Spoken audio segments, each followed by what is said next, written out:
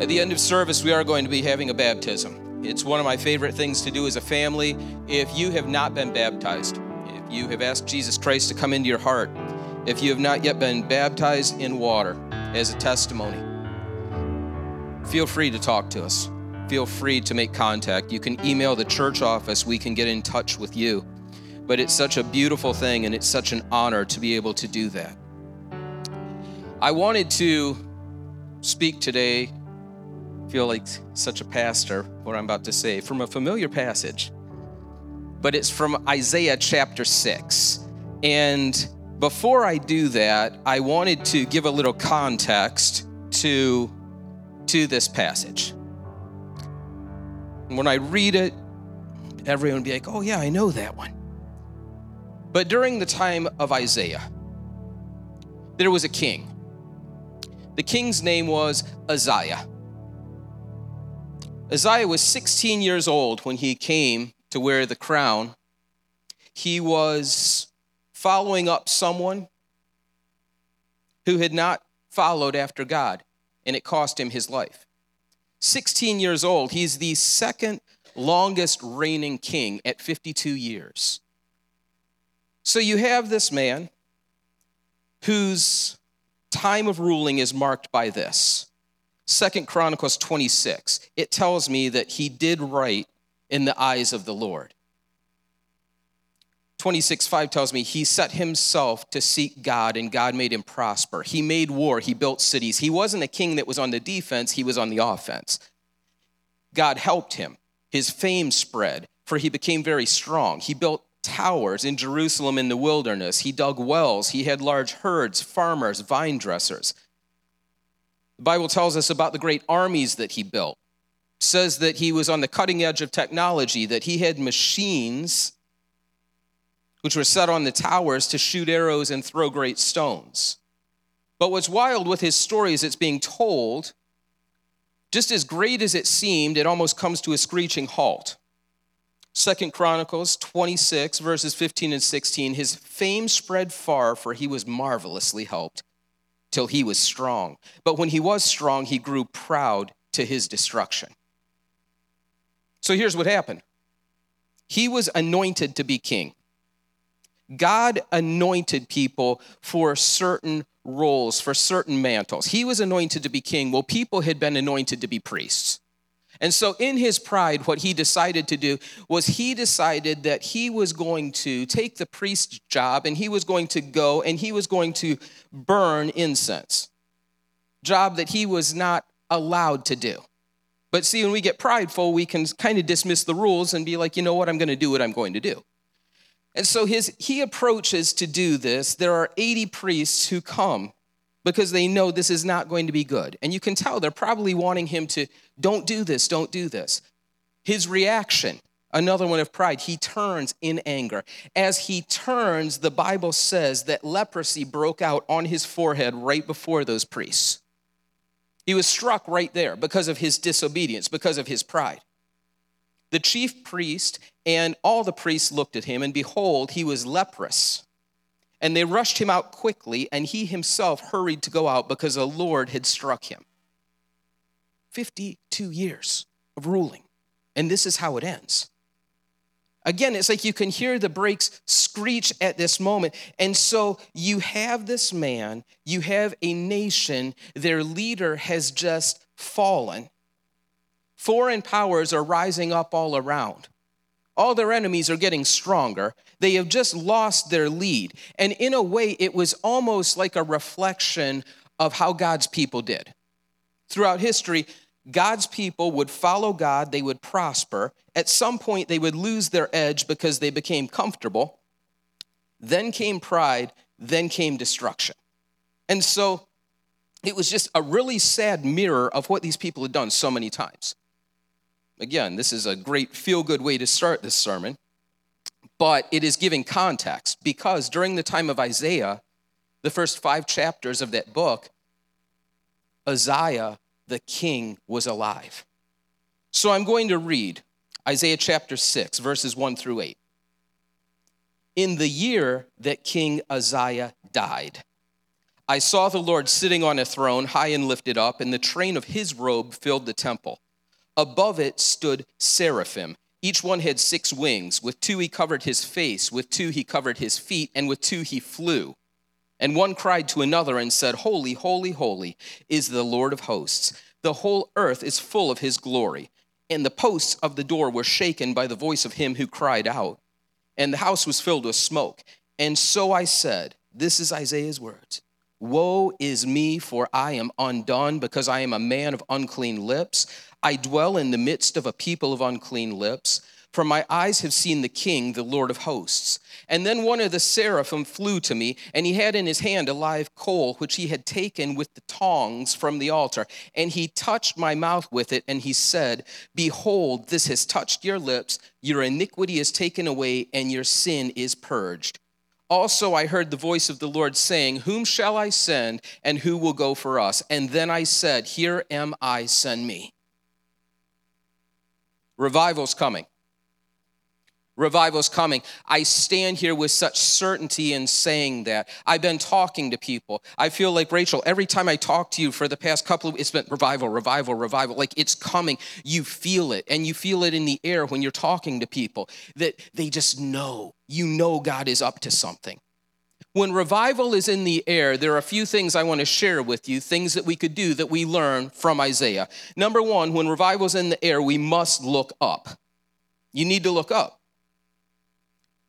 The devil's job is to deceive. His job is to distract. And so what the devil specializes in is getting you to look down here. He never wants you looking up at God. He always wants you distracted. I'm going to get real for a moment. Something I believe that the devil is taking a foothold in churches at this very minute has to do with the Asbury University revival. What do I mean by this? I mean, the Bible tells us in no uncertain terms, in 1 John 4:1, behold, beloved, I can't read. Believe not every spirit, but try the spirits whether they're of God, because many false prophets have gone into the world. And something that's happening is revivals are breaking out all over the place. And I'm going to clue you in on something. And they're real. And, oh, okay. Well, I feel like what the devil has done, though, is he has deceived people into being like the spiritual Gestapo to say, this is not a revival, this is not a revival, this is definitely not a revival. And it's weird the things they use to qualify that. I was laughing with someone last night. Like, someone will say, well, post proof, and they'll post a meme. Like, a meme is not really proof that God is doing or not doing something. If that's your point of reference, then you've been on social media too long. Another thing that I heard is, well, that revival at that university can't be real because it didn't start in a church. Hey, newsflash, the church didn't start in a church. God is doing something, and what we need to do is embrace the move of God. When you have a Methodist university where people are laying in the floor and the Holy Spirit is falling like never before, it's beautiful. And it's coming. It is coming. I do not want to relegate myself to be a spiritual Pharisee that insulates myself in a religion that lacks the power of God unto salvation. Here's something that I wrote last week. I shared with the staff, and it messed me up when I was praying. I feel like when I'm praying for revival, this God whisper, stop crying out to see people doing that which you're not willing to do.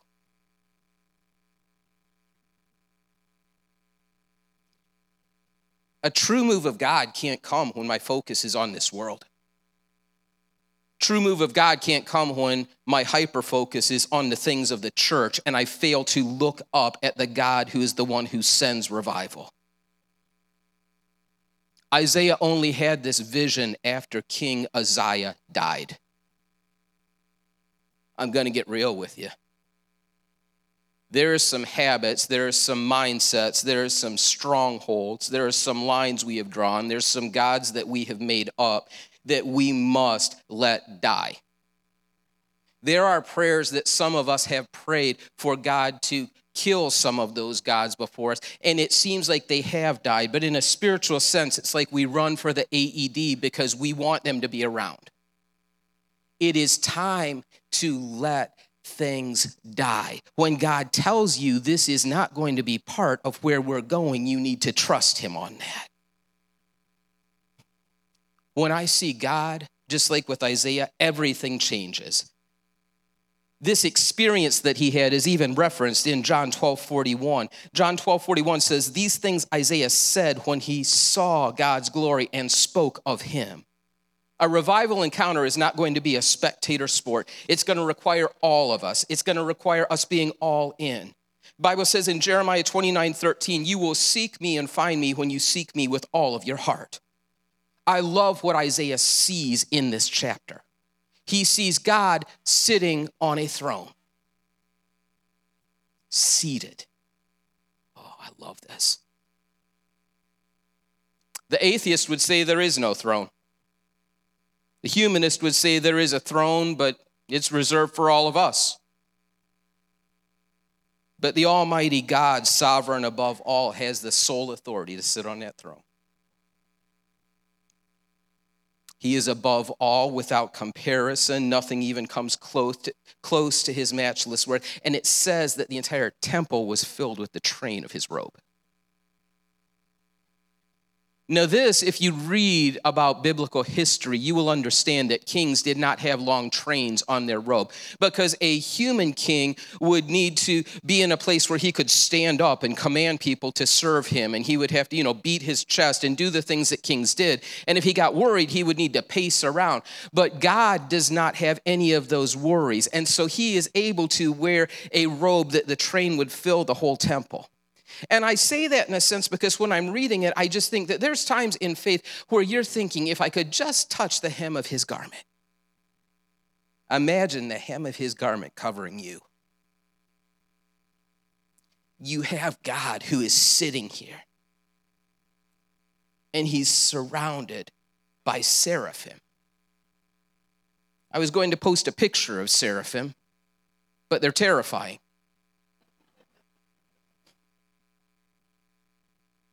They're known as the burning ones. The Bible tells me they had 6 wings. With 2, they covered their face. With 2, they covered their feet. And with 2, they flew. And the seraphim, without saying too much here, are speaking to me. And you know what they're telling me? That God wants twice as much reverence from me as he wants me being busy doing things. Don't get so busy doing things for God that you forget to worship God. And this they cry out to one another. Holy, holy, holy is the Lord of hosts. The whole earth is full of his glory. They aren't crying out to God saying this. They're crying out to one another. And this is what's amazing. They were created to worship, and yet they were blown away every moment with the greatness of God and had to call out to each other. God's presence, it brings forth the kind of praise that echoes. It brings forth a declaration in the house. When they cry out holy 3 times, in the Hebrew, when something is repeated, it means it's intensified. They cry out holy 3 times, once for the Father, once for the Son, once for the Holy Spirit. Right there, it is such a picture of what God is doing. God, you are holy. You are separate from everything. If everything that we knew, if everything that existed were to end tomorrow, the great I am would still be separate from everything. Someone here has been shaken up by the death of the king. Someone here, something that you have placed a crown on, something that you have revered, it has gone. It has died. It's over. But we don't want to let go of that. God's saying, look up. Look up. A heart reminder. The whole earth is full of his glory. It's full. There's nowhere that I can look that his glory is not there. The seraphim, they teach me something else. That their voice, when they're praising God, it carries weight. It says when those majestic angels cried out that the doorposts shook. And I was reminded of the fact that when you're learning about, tornado safety, one of the places that you can run during a tornado, a safe place, is in a door frame. If you're out of other safe places, I guess. And it's amazing that the place that I would run for refuge, that the God I serve, is like when my glory is in the house, I'll shake that too. I've got you. Trust the plan.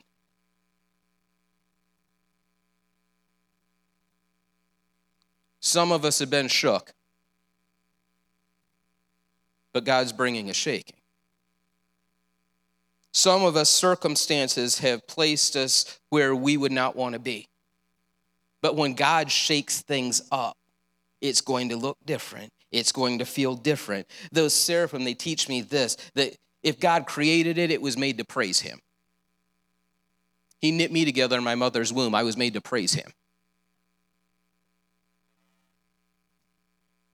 Want to know why I'm so passionate about life? It has nothing to do with politics. It has to do with the fact that those babies were made to worship. It has to do with them being created in the image of God. I want the door frames of this house to shake, not because of how loud we get, but because of the praise that goes forth and the weight of that praise that's there. The room, it says, was filled with smoke. It's funny because I'll play Call of Duty and you get these smoke grenades, and the thing with the smoke grenades, you throw them and people can't see what you're doing. And so I can read this and be like, oh, that's what's going on. No, that's not what's going on at all. The room was filled, and it's amazing that Shekinah glory being so thick that Isaiah would be breathing it in. Times that you feel like you can't even catch your breath, know that the very glory of God is there, and it's something that you can breathe in. Revival causes me to do something. Second thing, revival will cause us to look within. The presence of God wrecks me. If you've ever seen me fall apart on this stage, when I feel the Spirit of God on me, I go to pieces. I melt like wax. What I love about this is up until this time, Isaiah may have thought that he was doing just fine. But when the presence of God was there, woe is me is the first thing that flew out of his mouth. I am undone is the next thing that he says. An encounter with God will reveal your true heart. When Isaiah was there, he was looking around and he's thinking with those seraphim, I'm not like the angels. And then he sees God. He's like, and I am definitely not like God when it comes to this heart. I love that because I feel like we get to a place where we think we've arrived. I want the Holy Spirit to always make me melt. And I want the gospel to always make me examine this heart. We can get in church and we can think that the gospel's only for the unsaved, but that saving power is the very thing that sustains us. It's the very thing that when I walk with him, it squares me up. That those words that we use like sanctification, draw a little closer, lay this down, seek holiness. Those are things that are tied and rooted in that gospel. When we talk about a revival that's breaking out, the gospel is being shared in those places.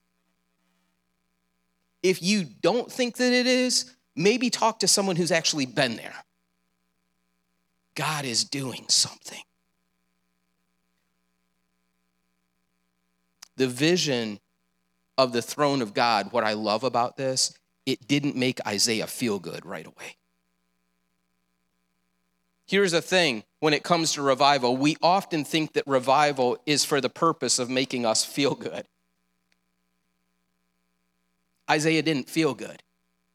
It didn't say, and Isaiah was gleeful and there were piñatas because he had arrived at this place, No, it says that he was undone. He was in pieces there before God. Matthew 21:44 says, whosoever shall fall on this stone shall be broken. When I come before my Lord Jesus and I'm real, it's going to hurt sometimes because this human heart, it doesn't look like him as much as it should. The more clearly we see God, the more clearly we become aware of what is going on in this heart. had half the church mad. It's not this church, I'm saying the church, Universal Church, because there was a He Gets Us ad at the Super Bowl. You had Christians mad because there was a commercial about Jesus. I don't know what to do. And while I can understand the idea of He gets us, I would ask, do we get Him? This idea of like buddy Jesus versus Savior Jesus that came to die for our sins, I want to press into that. Revival. Spurgeon was talking and he said, God will never do anything with us until He has first of all undone us. Revival, there's going to be repentance, there's going to be confession of sin, there's going to be spiritual surgery on a scale that we haven't seen before. Revival means that a sinful heart is revealed and laid bare to the one who started it in motion. 1 Peter 4:17 says, for the time has come for judgment to begin at the house of God. What we want to see, we need to dive into head first on our own. It seems like we want the lost world to come running, but do we come running? It's not a performative thing. It's the fact that when you're excited about something, you can't hold it back. That's what will draw people. One of the seraphim, they fly to Isaiah having a live coal in his hand, which he had taken with the tongs from the altar. Imagine something being so hot that an angel would have to reach in the potato masher drawer to get tongs out to pick a coal up. Imagine that. It's hot. The throne is reserved for God. The altar was made to cleanse us. When He takes this hot coal out, that heavenly fire will cause a change in the way this mouth works. Verse 7, and He touched my mouth with it. There are times that I'm like, God, anything. But I'm thinking, if somebody came toward me with a red hot coal toward my mouth, like, Zach, if they did that, I wouldn't be like, bring it on. I mean, that's commitment at that place. While it seems like this would be harmful, the word doesn't say that Isaiah screamed out in pain. Because when the Majesty's present, I don't feel pain the way the world feels pain. When the Majesty's present, I don't suffer like the world suffers. I don't mourn like the world mourns. I know that the pain will serve a higher purpose when it comes to God.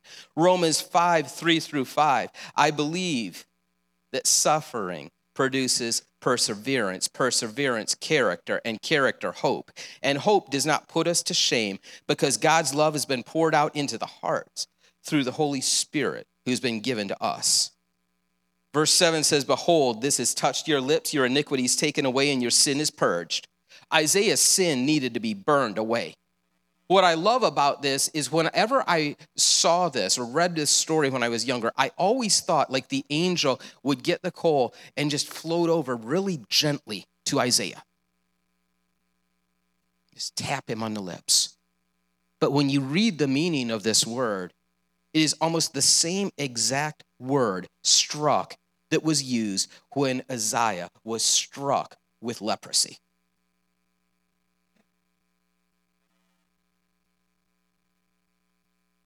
The posture of your heart when it comes to the altar makes all the difference. He was struck. Isaiah was struck because he wouldn't let go of pride. Isaiah was struck because he was undone.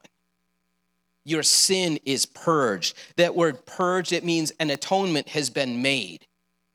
You have been pardoned. From that moment on, his speech probably was a little different. What seemed like a wound was the commissioning of a warrior for God. I say that to someone here because what has felt like a wound, God will use for His glory. Look up. Look inside, or whatever I put there. And the last one, when revival falls, look out. When revival falls, it's time to look out. Once Isaiah had met with the Lord, he had been convicted of sin, and the guilt had been cleansed from his life. He was ready to serve God. Here's the truth. When revival breaks out, it won't be able to stay within these walls. It will draw men, but you know what? More importantly, it will send men. When revival falls, people are going to hear their calling. They're going to be reminded of their calling. God asks this question in verse 8, whom will I send and who will go for us? It's funny because God already knows the answer. But there are times that he wants us to speak destiny. He's going to get alone with you and be like, what are you going to say? There's a work to do. The reason for the outpouring that has come is the hour is getting late. The time of the Lord's return is closer than it's ever been. Romans 8:22, for we know that the whole creation groans and labors with birth pangs together until now. When God asks, who would say, here am I, send me? Whose declaration is going to shake the doorposts? And when you understand that God's call is not going to come with an itinerary, it comes at a price. That when it comes, it's going to require every bit of us. All those verses, and Isaiah hadn't even heard the voice of God yet. That's what was amazing. Standing there in awe, standing there taking it in. And then when God speaks, he immediately answers. He took it in. The sights, the sound, the power. In our human mind, we always want God to speak first. Some of us are going through things right now that you're like, God, if I could just hear you. Oh, he's present. He's present. Don't miss the things that are shaking because you're so focused on the God plan turning out your way. Be focused on what God is doing right now because there are such beautiful things. Such beautiful things. Maybe the word, instead of revival, that I want to start calling out for is presence. God, I didn't hear you, but I knew you were there. God, I didn't hear you, but I sensed that presence as those angels were circling. God, I knew in your timing that you had this. When I do that, my heart won't hesitate to cry out to God. My heart won't hesitate to say, here am I. And when I declare things to God, I want to declare them with an exclamation point. The gospel, that true revival, is always going to point men toward the cross. It's always going to reveal what's really in our hearts. It's always going to purge unrighteousness. It's always going to prepare our mouths to speak. The presence will position us to hear God's voice clearly. For anyone sitting here, it's time to dig deeper than we ever have before. It's time to get scary in our commitment. I had shared a couple of weeks ago that as I pray, like, God, protect this church from drama. And as I said, because a healthy church, we can stray there. But in this moment, protect us, God, from ourselves because we are scared at times to go where you're asking us to go. Be faithful in those things that God is nudging you to do. Because I'm telling you what, and I believe this with all my heart, Dina, I don't think he's giving a church nudge as much as he's giving individual nudges in this season. Because see, the church nudge means anybody could step up. Anybody could step up and do it, right? But I think there's individual things that he's doing right now. There are those whispers that you know, that you are so uncomfortable in situations. It's almost like God's saying, shed your skin. Be who I've called you to be. When we press into that, the intensity in this house is going to be turned up. And I'm not saying it in a way like, we'll act crazier than ever before. No. I think some people who are shouters are going to become melters. And I think some people that are melters are going to become shouters. I think that we are going to operate in a boldness that we don't want to wait. And when we're in the hallway out there and someone's saying, yeah, I've had a rough week, that hands are getting laid on right there. That we seek for the powerful, that we live in that place with God. If you bow your heads, we're going to pray. I pray that I don't stand in your way. I pray in this house, God, you would begin to do things that will blow our minds. Father, I pray that your gentle whispers, the nudges that you have been applying, that we would listen. And Lord, I pray that in the coming weeks, as this atmosphere has been electric, that even that goes to a place, Lord, that we're just in awe of you. Shake the doorposts, God. This is your house. In Jesus' name, amen.